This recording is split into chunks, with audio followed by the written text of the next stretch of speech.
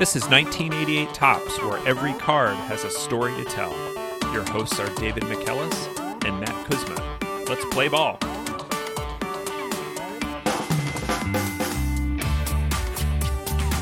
Welcome back to 1988 Topps. David, what's our card for this week? 3 cards this week. Oh, yeah. We have card number 100, Jack Clark, first base for the St. Louis Cardinals. We have card number 397, Jack Clark, National League All-Star. And we have card number 28T, DH first base for the New York Yankees.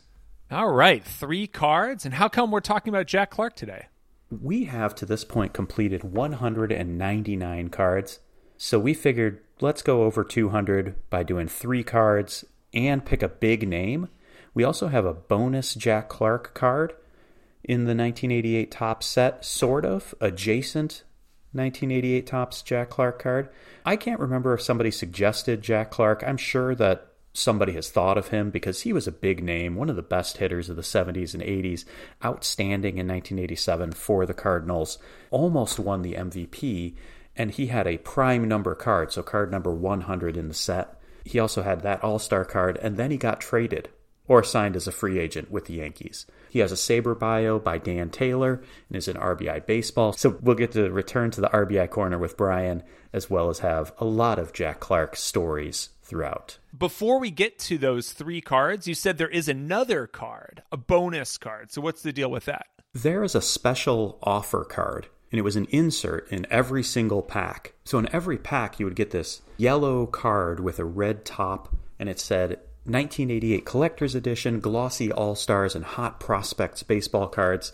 On that was a tiny card of Jack Clark. And what you could do with this is send in 6 of these cards and $1.25, and you would get 1 of these 10-card sets. Or if you sent in 18 of these cards and $7.50, you could get all 6 sets. And it was the best rookies and all-stars in the 1988 set.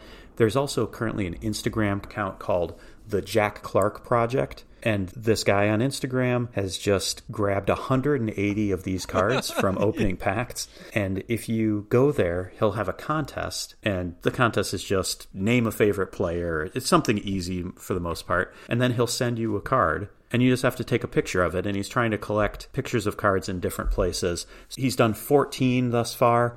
I did one of these and took this Jack Clark card on a tour of various Chicago landmarks over the summer. Anybody who opened 1988 Topps cards has a stack of these promotional cards. I never collected them and then sent them in. Never had $1.25 to send in for one of the special sets. But I'm sure somebody did, and they're probably worth at least a nickel.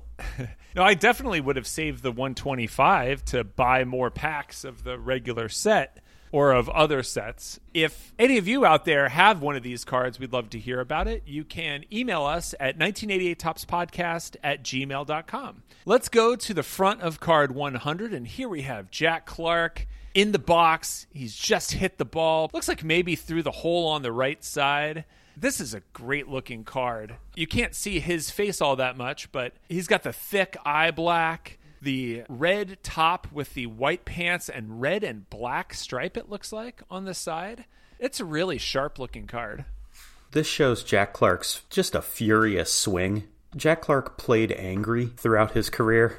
You could see it in his swing. He swung at every pitch as though he was trying to put it through the pitcher or through the wall. Even if this was a ground ball, Jack Clark gave that 120%. I kind of like this red top with the white pants combo. There's also something weird happening in the background. There's too many people on the field. Yes, there's a lot of people on the field. On the left-hand side, that looks like a photographer kneeling down, taking a long-distance shot at Jack from the other side. The sun's going to be in their face, though, so that picture's not going to come out great. But then on the right side of the card, David, I've zoomed this in on the Jumbotron to 300%. And this looks like somebody in a tank top with a big beer belly and jeans on. I don't know what he's doing on the field. That is not a regulation ball boy or ball girl. I think smoking a cigarette. I cannot tell what's happening back here, but it's not safe. No, he's just standing at ease. He's just kind of standing with his one leg kind of flared out to one side, got his weight all on his left leg and his left hip kind of pushed out with that tank top. I can't get too much detail on the Jumbotron of what's on the tank top, if it's branded in any way, but maybe he's going out to the club. This is a person who is built like an RBI baseball player. Or Tecmo Bowl, really, I think. It's a large person not really paying attention. Is there a baseball equivalent of too many men on the field? Because there are far too many people on this field. It's not safe. Very unsafe, but good-looking card. Now let's go to the back of card 100, and we have Jack Clark, 6'3", 205, right-handed batter and thrower. Drafted by the Giants in the 13th round of 1973. Born November 10th, 1955. Happy birthday, Jack. In New Brighton, Pennsylvania, with a home in St. Louis, Missouri. Again, it says New Brighton, Penna, not using PA as the AP style or whatever style, the new top style. Other New Brightonians, Tito and his son, the recently retired Terry Francona, both of them went to New Brighton High. Also from the area, a cousin of Terry, a military commentator and former Air Force officer, Rick Francona. Pitcher, Giants 20-game winner John Burkett. Raymond Kennedy, who was the architect of the Grauman's Chinese Theater. Sarah Jane Lippincott, who was an advocate for women's rights and a lecturer in the 1800s.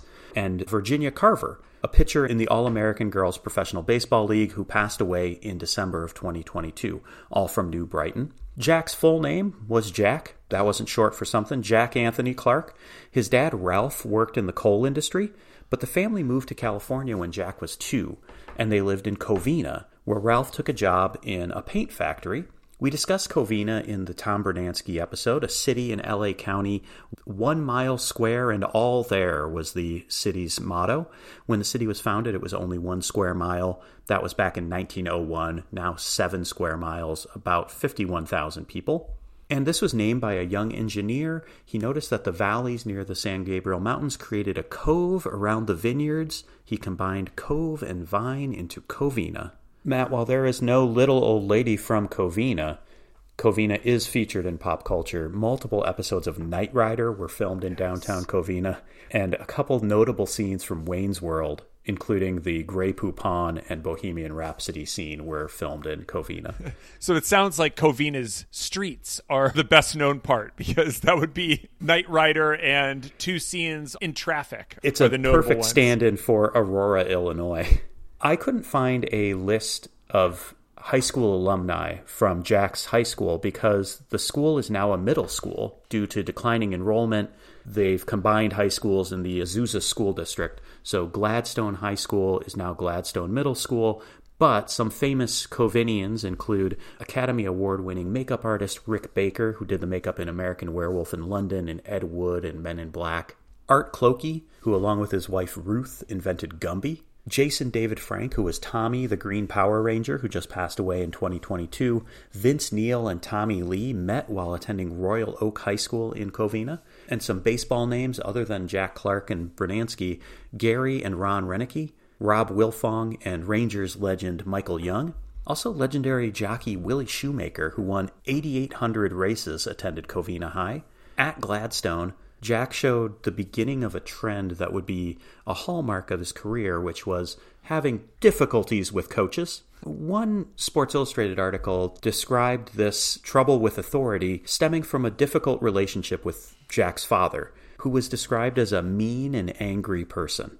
So as a little bit of background, Ralph Clark, Jack's dad, had a rough life. His dad was a drinker and a womanizer, and for his day job was a construction foreman, and he would leave the family for months and then come back, pay the family's grocery bill, and then leave again.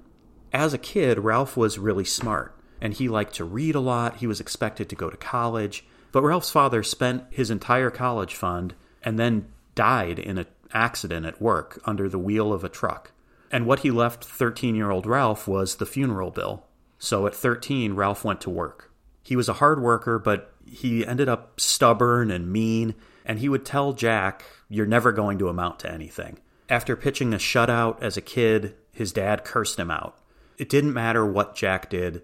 Sometimes he would do something big, he would get in trouble, get caught stealing, and his dad wouldn't do anything. Other times he would mow the lawn wrong or do some minor infraction, and his dad would flip out at him. So Jack rebelled. Anything that would make his dad mad, he gravitated to. He ran with gang members, lowriders, and greasers. He got into trouble. All the while, he was a great athlete. But he had these issues with authority. So as a freshman, he quits the baseball team, saying that he had a bad experience with his coaches. His friend, Greg Johnston, talked him into coming back. Johnston himself would go on to have a Major League Baseball career, and Jack would have a good high school career as well, despite a broken wrist that kept him out of most of his sophomore season. He was also all-city in basketball, and in 1972, he threw a no-hitter and was named LA Times High School Athlete of the Week in April of 1972. Just a great pitcher on this high school team that won the state title his junior year. As a senior, scouts are regularly in attendance, including a guy whose name comes up often, George Genovese. George said, "What I saw was just another high school pitcher, a kid with a strong arm, but not much of an idea what to do with it. Jack had a rough game on the mound that day, and a bunch of scouts left as he was moved to third base. But Genovese stuck around because Jack also hit .517 as a senior, and Jack had a home run in that game. He said, I liked his swing, his bat speed, and his power opened my eyes." After the game, Jack was furious because the scouts had left, and he assumed that was it. He said, "Everybody's talking up Gary Renicky. Well, he can't carry my jock. I'll prove it if somebody will just give me a chance." The next day, Genovese recommended that the Giants draft Clark in that year's draft. And so, as you said on the back of the card, the Giants picked Jack in the 13th round, and he signed for $10,000 and went to Rookie League. But before he went to Rookie League, he had a point to prove. Gary Renicky had been picked in the first round by the Expos. And throughout his career, Jack would have these little grudges, a personal grudge to him that nobody else really cared about. But one of them was with Gary Renicky early on, and both of the players were picked for an all-star game for the American Legion. Clark wanted to show him up. So he goes out and hits 2 home runs, and then gets sent off to Great Falls, Montana. The next 3 seasons, he was in the minors and fantastic at the plate, but the Giants initially kept him in the pitching rotation to see what he had. And it turns out that Genovese was right. After 5 games, he had allowed 24 runs in 15 innings. Only 10 of them earned, but his whip was almost 3. So it can't all be blamed on errors. He just had an arm but didn't know what to do with it. His manager had to tell him he wasn't going to pitch anymore, and he said Jack wasn't happy to hear this. But his manager told him, "You're too good of a hitter," and said every major league team has one 300 hitter. You have a chance to be a 300 hitter in the big leagues. That year, Jack had a 17-game hitting streak, broke it in 1 game, then went on to a 13-game hitting streak. On the year, he hit .321 with 9 home runs and 54 RBIs. He was only 17 years old. The next year, the Giants skipped past low A, sent Jack to Fresno. He hit .315 with 19 homers and a league-leading 117 RBIs. At Double-A the next year, still only 19 years old, he hit .303 with 23 homers, adding 65 walks for an OPS of almost 900, and earned a September call-up. He played in only 8 games in 1975 and took a walk in his first plate appearance and got his first major league hit in his 3rd game. In the last game of the season, he went 2 for 4 with 2 RBIs. At that time, he was the youngest player in the majors, a couple months younger than Robin Yount, as Jack would not turn 20 until November after the season. In 1976, he might have made the team out of spring training, but there was a brief labor issue and a lockout that limited spring training, so the Giants preferred to go with veterans. So they put Bobby Mercer in right. Jack was never shy about his skills, and he said, "I think I can do more things than Bobby Mercer." Instead, he's sent to AAA, and he was just as good, if not better, than at the lower levels. He missed some time when he was involved in a bizarre incident where a catcher threw his mask off while Jack was running for home plate, and the catcher's mask hit him in the face, requiring 28 stitches. But Jack hit .323, 17 home runs. He also had 16 triples. By this time that we're looking at this 1988 card, we don't think of Jack as a speed demon. We know from RBI Baseball he is slow as molasses. But at this point, he had some speed. He was athletic, had power, and it's kind of hard to believe with all those knee injuries that he would go through that at one point he had double-digit triples. He did get another short call-up in September, played in 26 games. He didn't do much to show that he would have unseated Bobby Mercer, though. Yeah, an average of 225 for those 26 games. Heading into 1977, the Giants hired Joe Altobelli, their third manager in 3 years. Altobelli used a platoon in right field, which Jack was not a fan of. He didn't like to share time with anybody. He sulked and argued with the manager. According to Jack, I don't think I have any weaknesses. Some people have God's gift to play, and I think I have it. Meanwhile, Altobelli saw Jack's quality, and the two came to an understanding within a couple of weeks. And Clark was a regular the rest of the season. Jack hit .252 that season. Pretty good with 13 home runs. Not quite the numbers he had in the minors, but a good start. His ambition and, let's say, good self-esteem showed in a 1978 article where he said, I have 2 goals. The first is to play in the World Series, and the second is to hit 400. And I think I'll do both someday. He did hit .367 in spring training and became one of baseball's best hitters. He had a 26-game hitting streak in July and earned an All-Star appearance. On the year, he hit .306 with 25 home runs, 98 RBIs. All of those were in the top 10 in the National League. He showed a little bit of speed, 15 steals, 8 triples, had a 152 OPS plus, which was second in the National League, and his 5.9 wins above replacement was 4th. He finished 5th in the National League MVP ballot, and the Giants won 89 games that year. Later in his career, Jack would be a below-average defensive player, but at this point, he was okay. It wasn't a liability. He played 156 games. In his 18-year career, this was one of only 6 seasons where he would play at least 140 games. Manager Altobelli was impressed. He said, I can't imagine a player being so good, so young. You have to go back to when Mickey Mantle broke in. Jack has a high opinion of himself, and others are starting to see it as well. He follows that up with another All-Star season, 26 home runs, 86 RBIs. While he made that All-Star game, he would make 4 in his career. There weren't really any highlights in any of those All-Star games. He went 0 for 6 over those 4 All-Star games with 1 walk. This year, Jack was the best player on the Giants, but they only won 71 games. Altobelli got fired. Dave Bristol came in. By the next year, players were demanding trades. The team didn't get much better, winning only 75 games in 1980. But Jack was still good, hitting .289 with 22 homers in mid-August. But then he got hit in the hand by a pitch, and he's out until September. When he came back, he was publicly criticizing his teammates and managers, saying, there are players who are jaking on this team, and Bristol doesn't do a thing about it. He's lost control. You can't tolerate jaking. Bristol got fired. Frank Robinson came in. This is the Giants' 5th manager in Jack's 7 seasons. Then we get to 1981. The strike shortened the season. That was good for Jack. He hit .268 with 17 homers and drove in 50. The Giants were 5th place in the first half and 3rd place in the second half.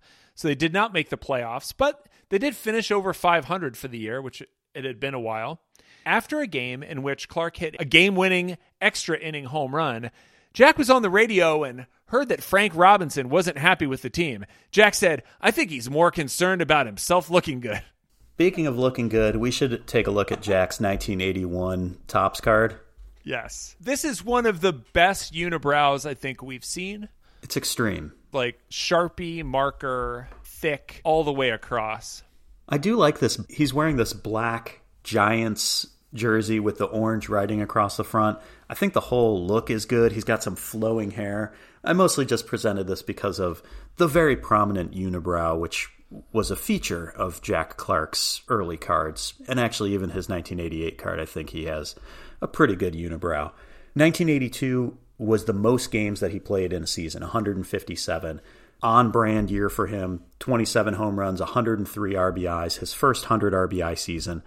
In August of that year, though, his simmering frustrations and willingness to just talk to anybody and pop off about whatever were made public in Sports Illustrated, where he complained about playing in Candlestick Park, saying it was too cold and windy, which those are normal complaints. Yeah, everybody complained about that. He also complained about the field, the batter's box, the chain link outfield fence. He said that playing at Candlestick Park kept him from being a superstar. He also felt like the press was mistreating him. They were quick to jump on his mistakes without acknowledging his success. I did read there were a couple times where he started jogging off the field before there were 3 outs. And the press would pick up on that. They'd make a big deal out of it. Then he'd hit 2 home runs and they wouldn't say anything. So he got into these little spats. But the article also included an extensive back and forth about Frank Robinson. Clark felt that he was being unfairly treated. Robinson said Clark doesn't help the team when he isn't hitting because he won't bunt, doesn't run the bases well, he's erratic in the field.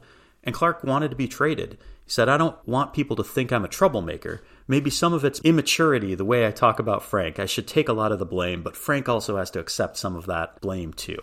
Meanwhile, Sports Illustrated talked to a counterman on Lombard Street and said, I just wish Jack Clark would shut up and play ball. That's the quote you want to see in Sports Illustrated from the guy selling the papers. This kind of article earned Jack his nickname from teammate Vida Blue, Jack the Ripper, both for his swing and his mouth. His time with the Giants is numbered. We can feel that coming. In 1981 and 82, Clark had a mentor in Joe Morgan who told him that it takes more than hitting home runs to be a superstar. You know, like maybe being nice to people, but that didn't really take. The Giants were good that year in 1982. They were in the playoff hunt until the last weekend of the season, trailing Atlanta by 1 game. They lost 2 of 3 to finish in 3rd place. Jack finished the season with a .274 average. After that season, Joe Morgan gets traded. Jack loses his mentor as Morgan goes to join the Wheeze Kids. And Jack said, I never had a player influence me like he did. Clark and the Giants were down for much of the year. The Giants were under 500. Jack hit under 270 with 20 home runs, only drove in 66. He missed 27 games due to injury. 1984, he missed over 100 games, first with a hand injury and then a knee injury that required surgery, and ended his season in June. His last game was in Houston, playing on AstroTurf, and he could already feel this knee injury. He felt like Frank Robinson should have taken him out of the game on turf to protect him. He ends up having surgery and doesn't come back at the end of the year. When he's asked about it, he said maybe one of the strongest quotes about any coach I've read in this podcast. You want to try to hurt me for the rest of my life? You. Go die. I'll never play for you again. Jack wouldn't have to play for Frank Robinson again. Frank got fired in August. There's trade rumors about Clark. And he didn't have to play for the Giants again either, because in 1985, he gets traded in February. Jack was going to a team a couple years removed from the 1982 World Series, the St. Louis Cardinals. Jack moved to first base and slotted into the cleanup spot. Ahead of him were Vince Coleman, Willie McGee, and Tommy Herr, giving Jack a lot of RBI opportunities.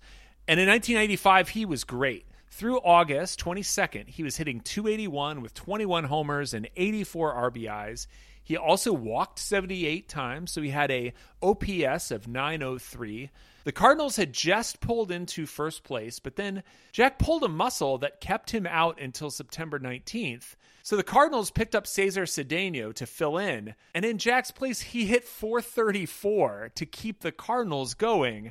The Cards win the National League East by 3 games over the Mets, and the Cardinals make the NLCS. Jack's first postseason experience is against his hometown team. This NLCS would give Jack Clark the finest moment of his career. The Dodgers take the first 2 games at home and then lose 3 in St. Louis. Through 5 games, Jack was 6 for 16. He also had 5 walks, 3 of them intentional, an .899 OPS, but all of his hits were singles. He only had 1 RBI in a 12-2 Game 4 blowout. Game 4 was also unfortunate because Vince Coleman got rolled over by the tarp, and that knocked Coleman out for the rest of the playoffs. Jack had a pulled muscle in his ribs, and it kept him from getting power, so he didn't have a home run for a few weeks even before the playoffs started. Game 5, we discussed in the Tom Niedenfuhr episode, that has Tom's matchup with Ozzie Smith. Smith, the switch hitter who had 3,000 career left-handed at-bats and no home runs. Of course, he hits a home run. We get Jack Buck's immortal "Go Crazy, Folks." And Game 6, if it's possible to set up a moment better than Ozzie Smith's, we have a moment just like that at the end of Game 6 for Jack Clark. So in the 7th inning of Game 6, Tom Niedenfuhr comes on in relief of Orel Hershiser, up 4-3. Willie McGee's on first. And Niedenfuer gives up a triple to Ozzie Smith to tie the game. He then intentionally walks Tommy Herr and strikes out Jack Clark and Andy Van Slyke to end the inning. In the 8th inning, he sends the Cardinals down 1-2-3, and the Dodgers go ahead 5-4 in the 8th inning on a Mike Scioscia home run. So then in the 9th inning, Tom Niedenfuer, he's the Dodgers closer. He's just going to stay on for his 3rd inning of work. It's going okay. He strikes out Cesar Cedeno and then gives up a single to Willie McGee, who steals second. Niedenfuer walks Ozzie Smith. Tommy Herr grounds out to first, so you have runners on second and third with 2 outs. The tying and possible winning runs are in scoring position with 2 out and Jack Clark coming up.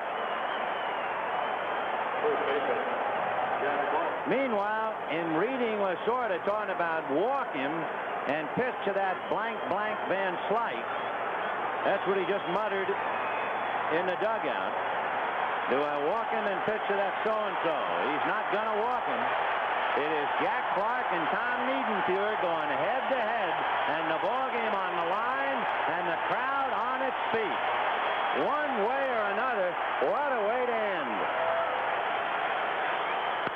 And he hits one to deep left field, and that one is gone.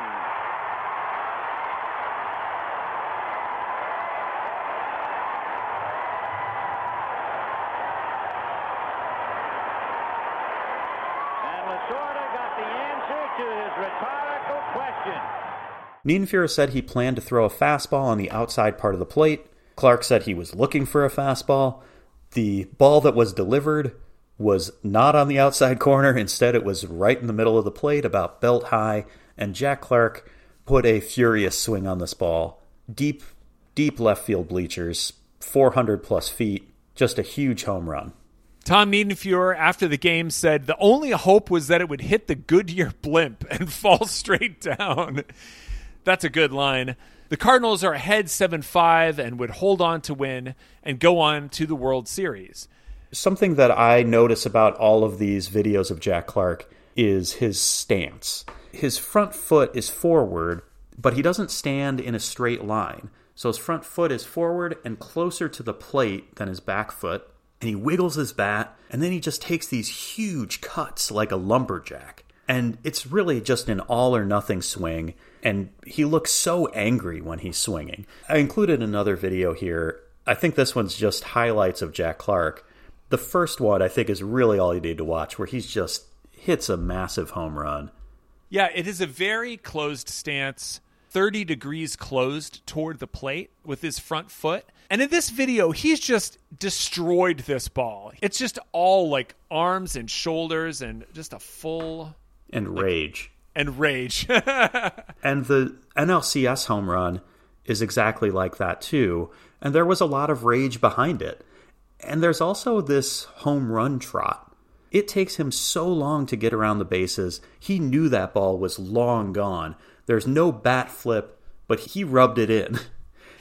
You can also buy a Jack Clark autographed baseball, and we will include the link in the show notes if you want to buy one of these baseballs for $52 that says, "Take that and F the Dodgers." Signed by Jack Clark. That is classy as can be. Jack said, "This was the biggest, furthest, most important hit of my career." That would be the only postseason home run of Jack Clark's 47 postseason at-bats. And in talking about that home run with St. Louis Post-Dispatch writer Rick Hummel, he said there was a lot of payback for a lot of reasons. For all those years in Candlestick Park, not only was it bad enough just having to play there, but the Dodgers kept whipping up on us every year. I had one mission: to seek and destroy everyone on that team, from Fernando Valenzuela to Orel Hershiser. I wanted it all. Hummel said the rage in Clark almost was uncontrollable when he faced the Dodgers. And I think he just had a lot of anger on the field and was able to focus that into productive hits. In the World Series against the Royals, he went 6 for 25, 4 singles, 2 doubles, had 4 RBIs, but didn't have a single moment that was as important as that NLCS home run, unless we want to talk about some negative moments, which I think we have to. He was involved in the George Orta-Don Denkinger incident in Game 6. Up 3-2, the Cardinals led 1-0 in the bottom of the ninth. Orta hit a bouncing ball. Jack Clark ran to the ball and made a decent play, shoveling it to Todd Worrell, who was covering first. And umpire Don Denkinger called Orta safe. Replays showed Orta was out by half a step. This isn't Jack's fault. This is just a bad call by Denkinger. And the next batter was Steve Balboni, who hit a pop foul by the first base dugout. Clark and Porter both ran to the ball. It looks like they both lost track of the ball and it just dropped closer to Clark. When you watch the video, looks like it's Jack Clark's fault. Darrell Porter, the catcher, is running toward the ball, but it ends up closer to Jack Clark, and so it looks like he just misplayed the ball. But later, Darrell Porter would acknowledge that he called for the ball, and so even though it ended up closer to Jack Clark, neither of them had a chance to get out of the way. It was a mistake, doesn't count as an error, but it should have been an out. Balboni would then single, there's a passed ball, and then Dane Orge would single home 2 runs to win that game. The next night, Kansas City won 11-0 to win that series. Unfortunately for Jack, after having the NLCS heroics, he didn't have a World Series ring to show for it. But he did make it to the World Series, which was one of his initial goals. The next year, in 1986, Jack only appeared in 65 games. In June, he slid headfirst into third base. That's a bad idea. Tore a ligament in his thumb. That required surgery, and he was out for the season. The Cardinals, missing their main power threat, fell under 500. But in 1987, Jack would rebound and have the biggest season of his career, and the Cardinals would win the National League East. And that gives us our second card. This is the National League All-Star card, card number 397, card number 2. We got Jack Clark. He's got a jersey. He's got a jacket on over it, a windbreaker, got a red hat, and a big gap in his teeth, no gap in his eyebrows. Some of the All-Star cards have looked better than this one. I think the best part of it is the mirroring of the stripe on the collar of his mesh shirt with the brim of his hat and also his unibrow. I just feel like it's a very geometrically pleasing card in that way, but the color scheme is kind of off. The red of his name and National League also matches the red of his jersey. It's okay. The back of the card has the 1987 National League leaders for on-base percentage. This is good modern baseball metrics, stat head kind of card. Jack Clark, a ridiculous .459 on-base percentage. It has a fun fact that includes a couple of notable home runs. His 2-run home run was Big Blow in Cardinals' 4-3 win at Houston, 5/23/1987. Belted grand slam as Redbirds won 8-2, completing 3-game sweep at the Astrodome, 5/24/1987. Also, that season, there were back-to-back games in June where Eric Davis robbed Jack Clark of home runs at Riverfront Stadium. Through the All-Star break, Jack Clark was challenging for the National League home run title and RBI title. At the All-Star break, he had 26 home runs and 86 RBIs. He was just on pace for a fantastic season. He goes over 30 home runs on August 9th. This is the first time a Cardinal did that since the early 70s. And partially that was because of the difficult hitter's park that Busch Stadium was. Unfortunately, on September 9th, Jack injured himself. So he sprains, partially tears ligaments in his ankle. He's limited to only 131 games. He had just an outrageous season.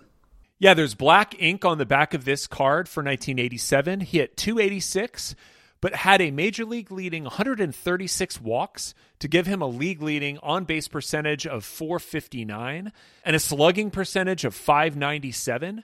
He hit 35 home runs and drove in 106, led the majors with an OPS of 1.055. That's an OPS plus of 176, which also led the majors. He only made 2 plate appearances after September 9th, so that injury probably kept him from getting 40 home runs. Meanwhile, Andre Dawson hit 49 home runs and drove in 137. If Jack had been at 40 plus and 120 RBIs on the team that won the NL East, he probably would have won the MVP award. Teammate Ozzie Smith finished second, and Jack finished third, which probably prevented Ozzie from winning. Jack was named the Silver Slugger for National League first baseman, And the Cardinals make the playoffs playing against the Giants in the NLCS.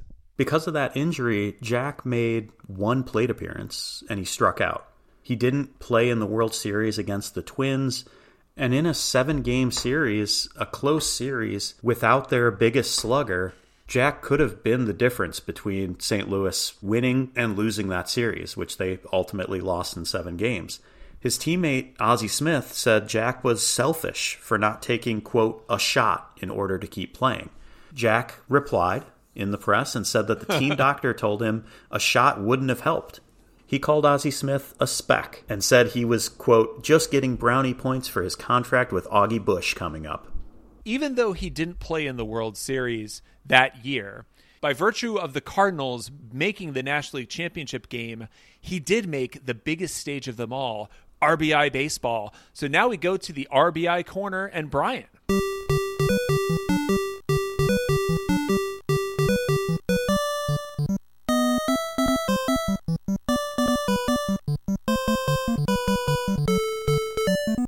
And we are back in the RBI corner. Brian, welcome back to the show.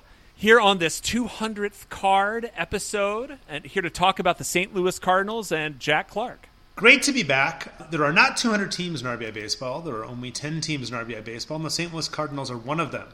They may claim to have the best fans in baseball, but I believe they do not have the best team in RBI baseball. I think I've said a few times that in prior episodes that they may be the second worst team. We talked about them most recently in the John Tudor episode. I still think you should play with them, though. They're actually very fun to play with, especially because they're very much like a 1980s team. They feel like an artificial turf team as they're built around pitching and speed.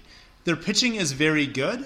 John Tudor is both excellent and left-handed, so he can be a great antidote against teams like Detroit as a lefty. They have Todd Worrell, who throws extremely hard out of their bullpen, and they have 2 righties and 2 lefties, so you can have some matchup options and creativity when it comes to how you deploy your pitchers in a matchup. And their speed is incredible. The Cardinals are very fast. Vince Coleman is the game's fastest player.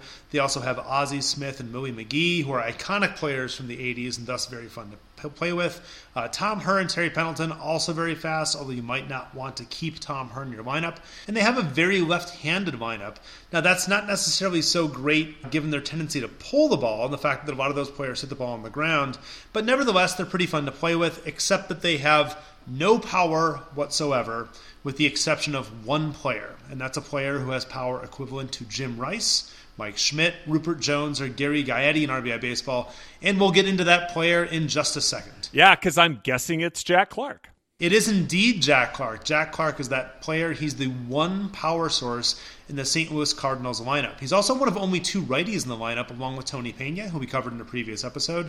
Unlike the other Cardinals, he's also very, very slow, but that's not what he's there for, so you don't mind it when your cleanup hitter, as he bats 4th in the Cardinals lineup, is hitting for power. Now, he's behind Vince Coleman, Ozzie Smith, and Tom Herr, assuming you keep Herr in. Those are guys who can get on base with their speed. So you kind of are playing for the 3-run homer when you're playing with the Cardinals, because you want those players on base so that when Jack Clark comes up, he can hit that 3-run shot. Another way to think about Jack Clark is if you play with the Houston team, he's kind of like the good version of Glenn Davis. Glenn Davis is powerful, but he doesn't hit that many home runs. But unlike Glenn Davis, Jack Clark is the real deal in RBI baseball. I really think that without Jack Clark, the Cardinals might have the worst lineup in this game, as there's simply no other power source in the lineup. So obviously with that power, you'd keep him in the lineup, but we've talked throughout the show about the fact that Jack Clark gets so many walks and is so slow. So if you're playing against Jack Clark, do you ever pitch to him? There are people who will say if you're playing the Cardinals, because there's no other power anywhere else in the lineup, and if you know what you're doing, you can kind of cut down on speed through throwing the ball more quickly, you should just walk Jack Clark every time up. I don't subscribe to that theory. I say you pitch to Jack Clark, you try to work around him perhaps a little bit. Maybe it's arrogance on my part, but I say take your chances. Try to get Jack Clark out by jamming him or try to pitch him outside. You might walk him in key situations and you want to tread carefully, but I say go ahead and pitch to Jack Clark. Brian, we've talked about the look of the players in RBI baseball. Is there an eyebrow, perhaps a unibrow effect for the players in RBI baseball? Do you get to see their faces? Their faces, I believe, are just kind of smoothed over like a baby's bottom. So there is no eyebrow that I'm aware of. They do have that large bulbous helmet and large head. So I guess those players that kind of have the huge helmets, obviously we saw some of those players in the late 90s and early 2000s with their hat sizes growing. They kind of look like RBI baseball players, but no unibrow to speak of across the game. Well, luckily, we all have faces made for podcasting, so no problems here. Thanks again, Brian, and we'll see you next time. Thanks, guys. Take care.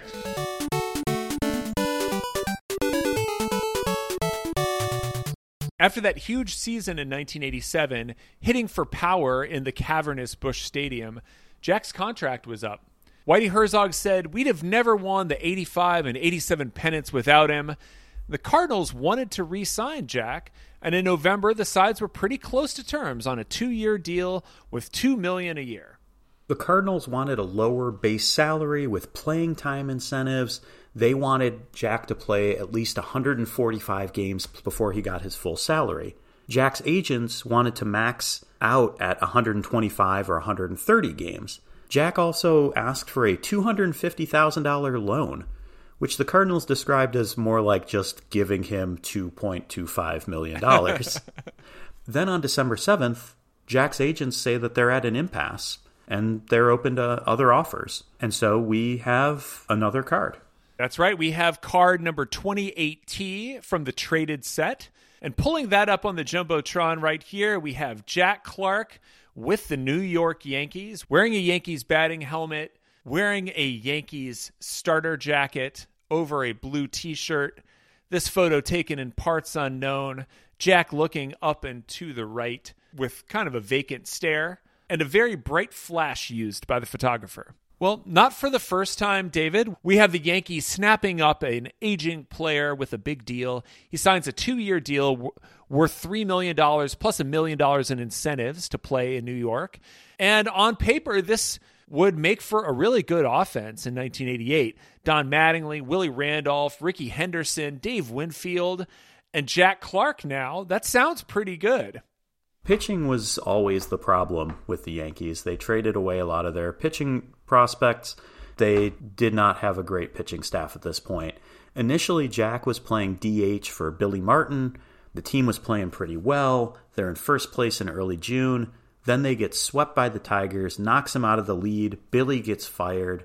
And then they bring in Lou Piniella. And they trade for Ken Phelps. Oh. So you have another DH. You just picked up Jack Clark coming off one of the biggest years in baseball, and you trade for an aging Ken Phelps. And Jack has moved to the outfield.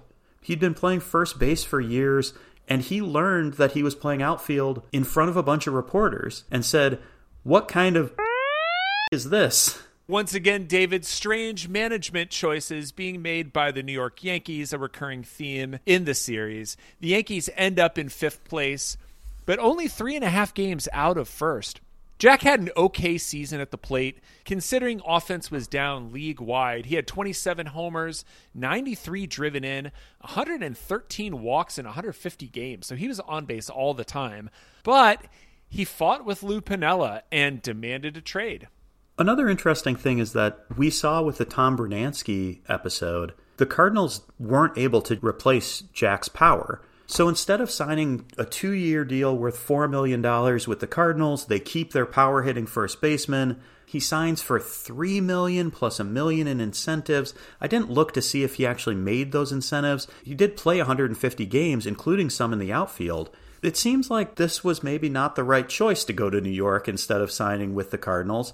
And the Cardinals end up trading for Tom Brunansky. They can't replace that power. Just a mistake. And Jack didn't like the American League. In fact, he said he hated that damn league. He said all the games last 3.5 to 4 hours.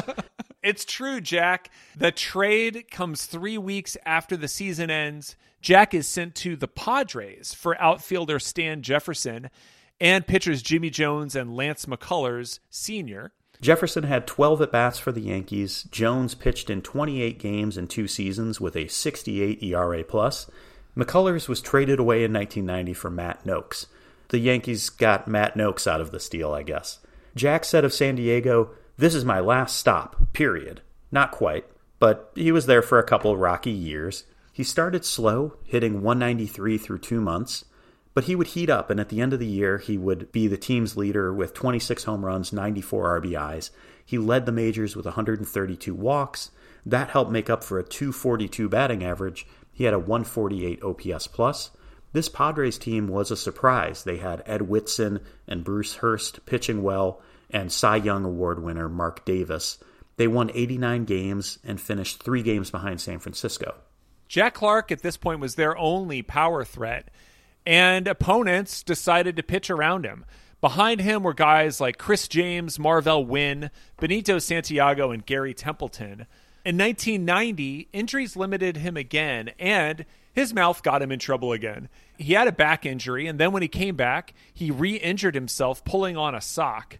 We've been there. We've you all hit a done certain it. age, you can't put your socks on, you sneeze, and then you can't walk for a week. Every day's a struggle, Jack. Then he was hit in the cheek by a throw during outfield warm-ups. Oh, that is not a graceful thing either. This requires surgery. We see another continuing trend, which is when Jack's body is on the mend, his mouth goes on the attack. While he was recovering, Jack was part of a vocal segment of the team grumbling about Tony Gwynn. There are no sacred cows here. Jack Clark is fighting with Ozzie Smith and Tony Gwynn. I can't think of two people who are more beloved in baseball. Lou Piniella, whatever. But Tony Gwynn, who has a problem with Tony Gwynn? Apparently some players on the Padres did. And at this time, if you look at his stats, Tony Gwynn was not at his best. 1987, Tony Gwynn stole 50-plus bases. By this point, he's still leading the league in hitting, but he's not getting on base quite as much. There's grumbling. Manager Jack McKeon calls a team meeting. Jack threw a can of root beer that exploded and then called Tony Gwynn a, quote, selfish SOB. Tony physically came at Jack Clark, and they were just screaming at each other within earshot of reporters. And Clark said that Gwynn was more concerned about his stats than winning.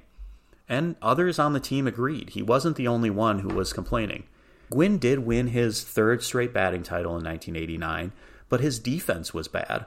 In 1990, he had one of his worst offensive years, but he still hit .309. His OPS plus was only 112 compared to Jack's 167. But a lot of Jack's value was coming from walks. And Gwynn went after Jack and said he walked too much for a number 4 hitter.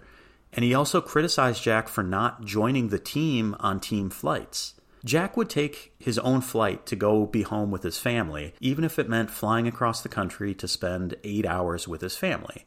And then he would fly back and join the team after the off day.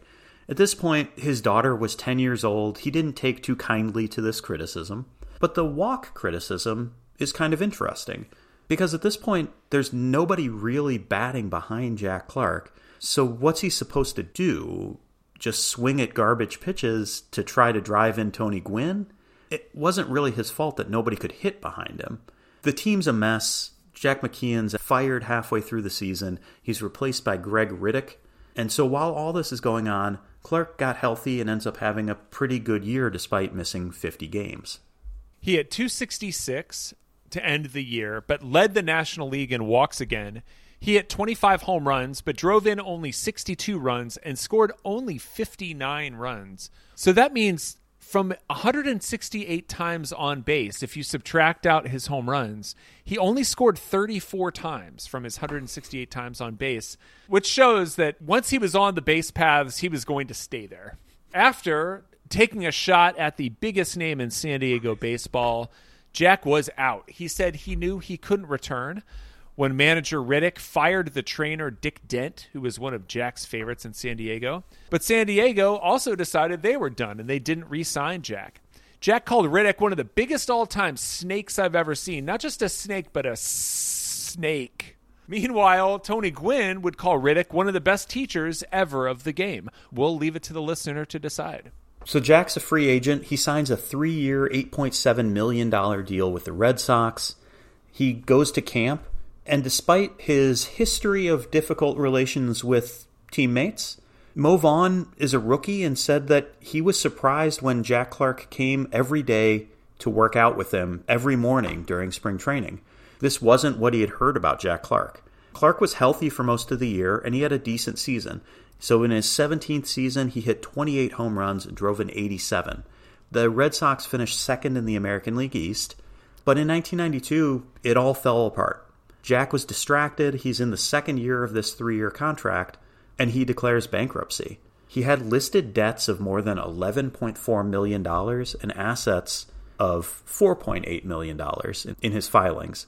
He was listed as having bought 18 automobiles, including a 1990 Ferrari that cost $700,000. 3 Mercedes-Benz cars cost between $100,000 and $140,000. He owed money on 17 of the cars and was liable for $400,000 in federal and state taxes, and he also lost $1 million in a drag racing venture.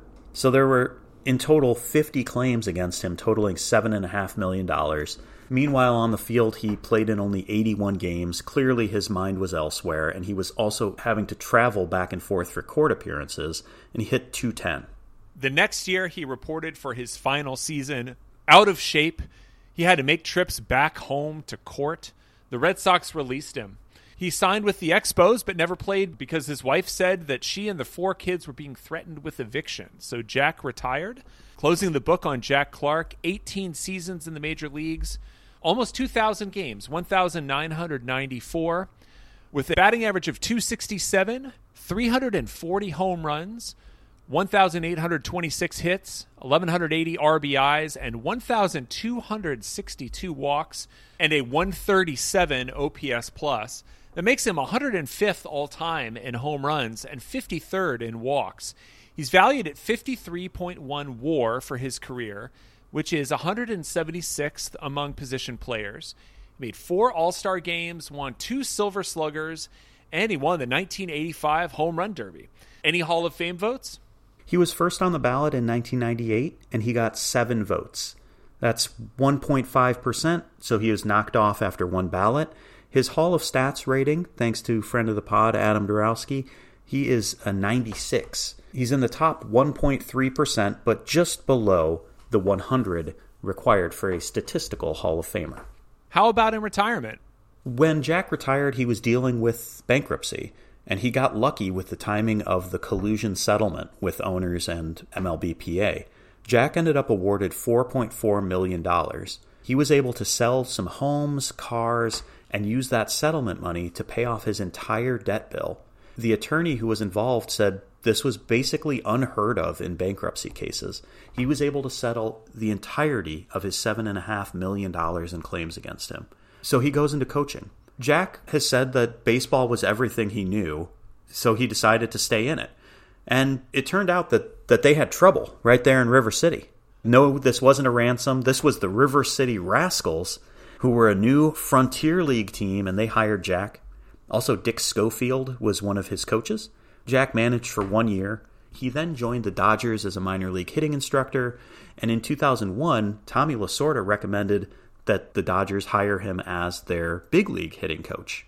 He did that for a couple seasons, but in 2003, right before the season opener, he was riding his motorcycle and was involved in a serious accident.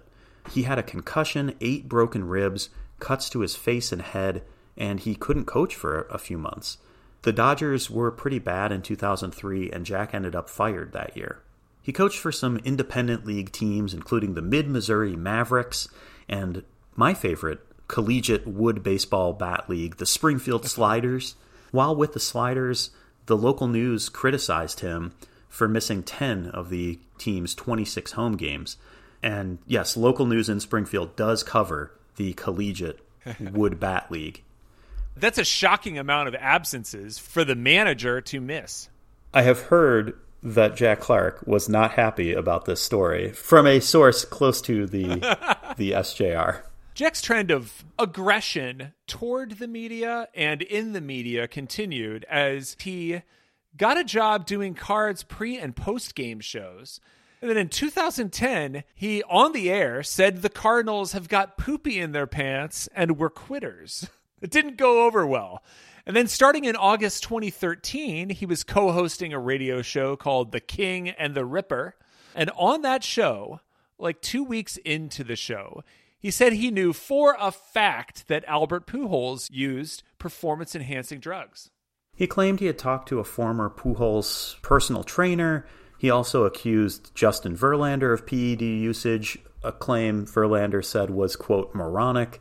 Pujols threatened a defamation lawsuit, and the trainer in question said that he hadn't talked to Clark in a decade. After 7 shows, the program was canceled, and Clark apologized. In 2018, he ended up filing for bankruptcy a second time. At this point, he had assets of $25,000 and liabilities over $500,000. He had attempted to start flipping houses and built up a lot of business-related debt.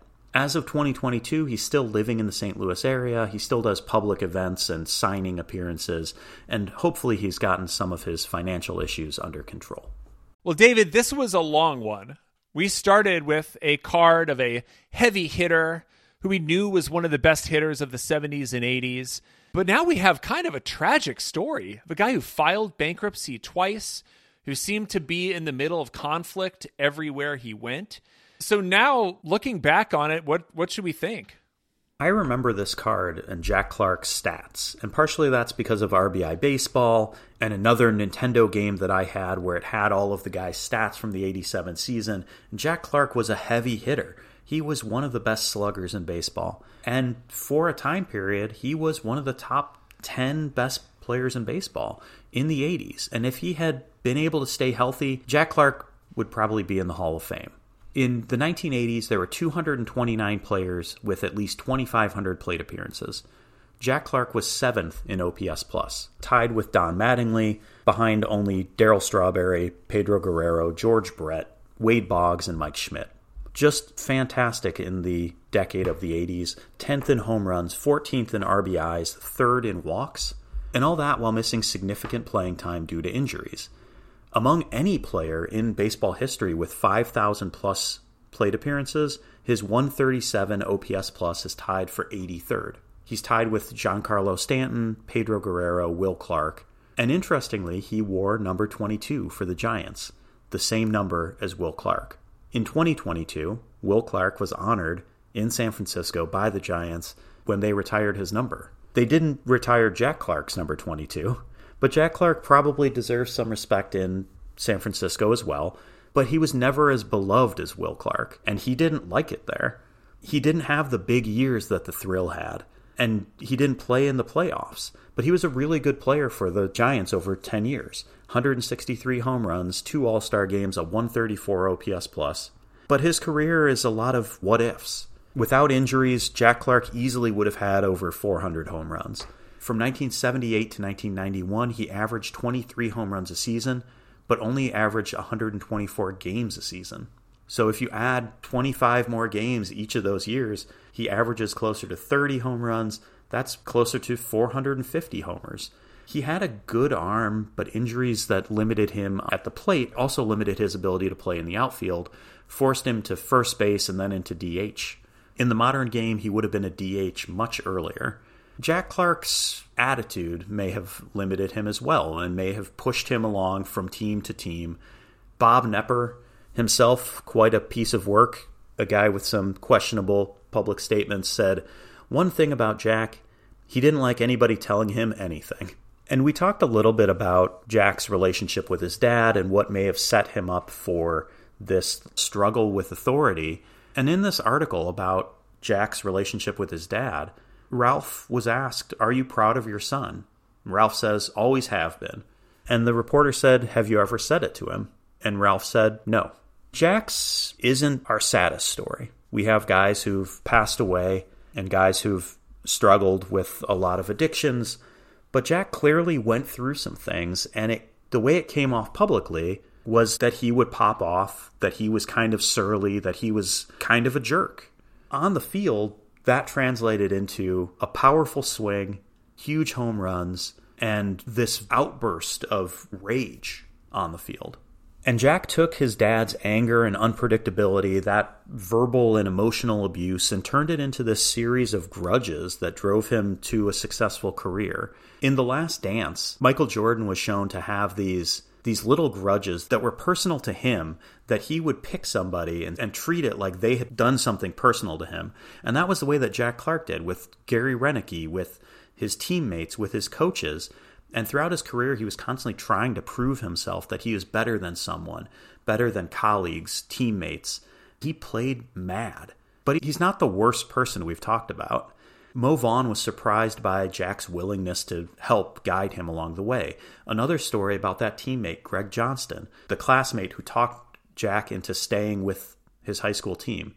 Out of the blue in Florida, he comes up to Jack and tells him he's in trouble and needs money. And Jack gave him $500. And he said, hey, I had the money, even if maybe Jack didn't have the money.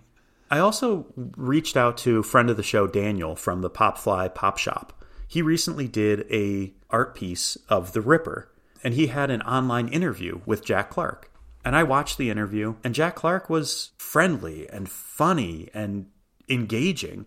And I asked Daniel, what was your experience like with him? And he had nothing but nice things to say about Jack Clark. He said he was generous with his time, he was kind. That public persona, that gregariousness, is totally different from this surly guy that we see kind of snarling on some of these cards or that we hear in some of these negative quotes. And so his legacy is sound bites and some bad luck, but he was really a great player who would be much more appreciated in today's game. But for a bad call in the 1985 World Series, he would have been a World Series champ as well. But really what stands out to me are a couple things. One, such a rough relationship with his dad, and it feels like he never grew out of it, regardless of that most recent experience with Daniel. It sounded like throughout his career that anger was his motivation, and that, well, it helped some of his performance. It caused conflict on his team and in the media and everyone else, and that just kind of sours his reputation, which is unfortunate because he had so much talent and was such a good player. The other thing is that being injured is no joke. We see every time he's coming back from an injury, he's on the sideline and he's chirping at the other players saying they're no good and that he could do better. It is really a hard thing for athletes to be injured. And teams nowadays take a lot better care of their athletes, of trying to help them recover mentally and physically from injuries. So one of the other what ifs of that is not just missing that time, but how the injuries affected him emotionally and with his relationships too. I think that when things were going well for him in 1985 and in 1987, you don't see those negative stories until he's injured, and you don't see them until there's struggles. And so when things are going great, he's a great teammate, and exactly like you said, then he gets injured, then he's got some time to think about it, he's got some time to talk to the media, and I think that he never said no to a reporter, and it just led to him saying things that maybe were inconsistent throughout and got him in trouble. When people were talking about him, he had no problem with the media then. And when people were praising him, he had no problem with his coaches or teammates then. It's just when things went bad. But thank you for the story today, David. And thank you to you at home. If you've got a $700,000 Ferrari for sale, just reach out to us on Threads. We're at 1988 Topps Podcast. Thanks a lot, and we'll see you next week.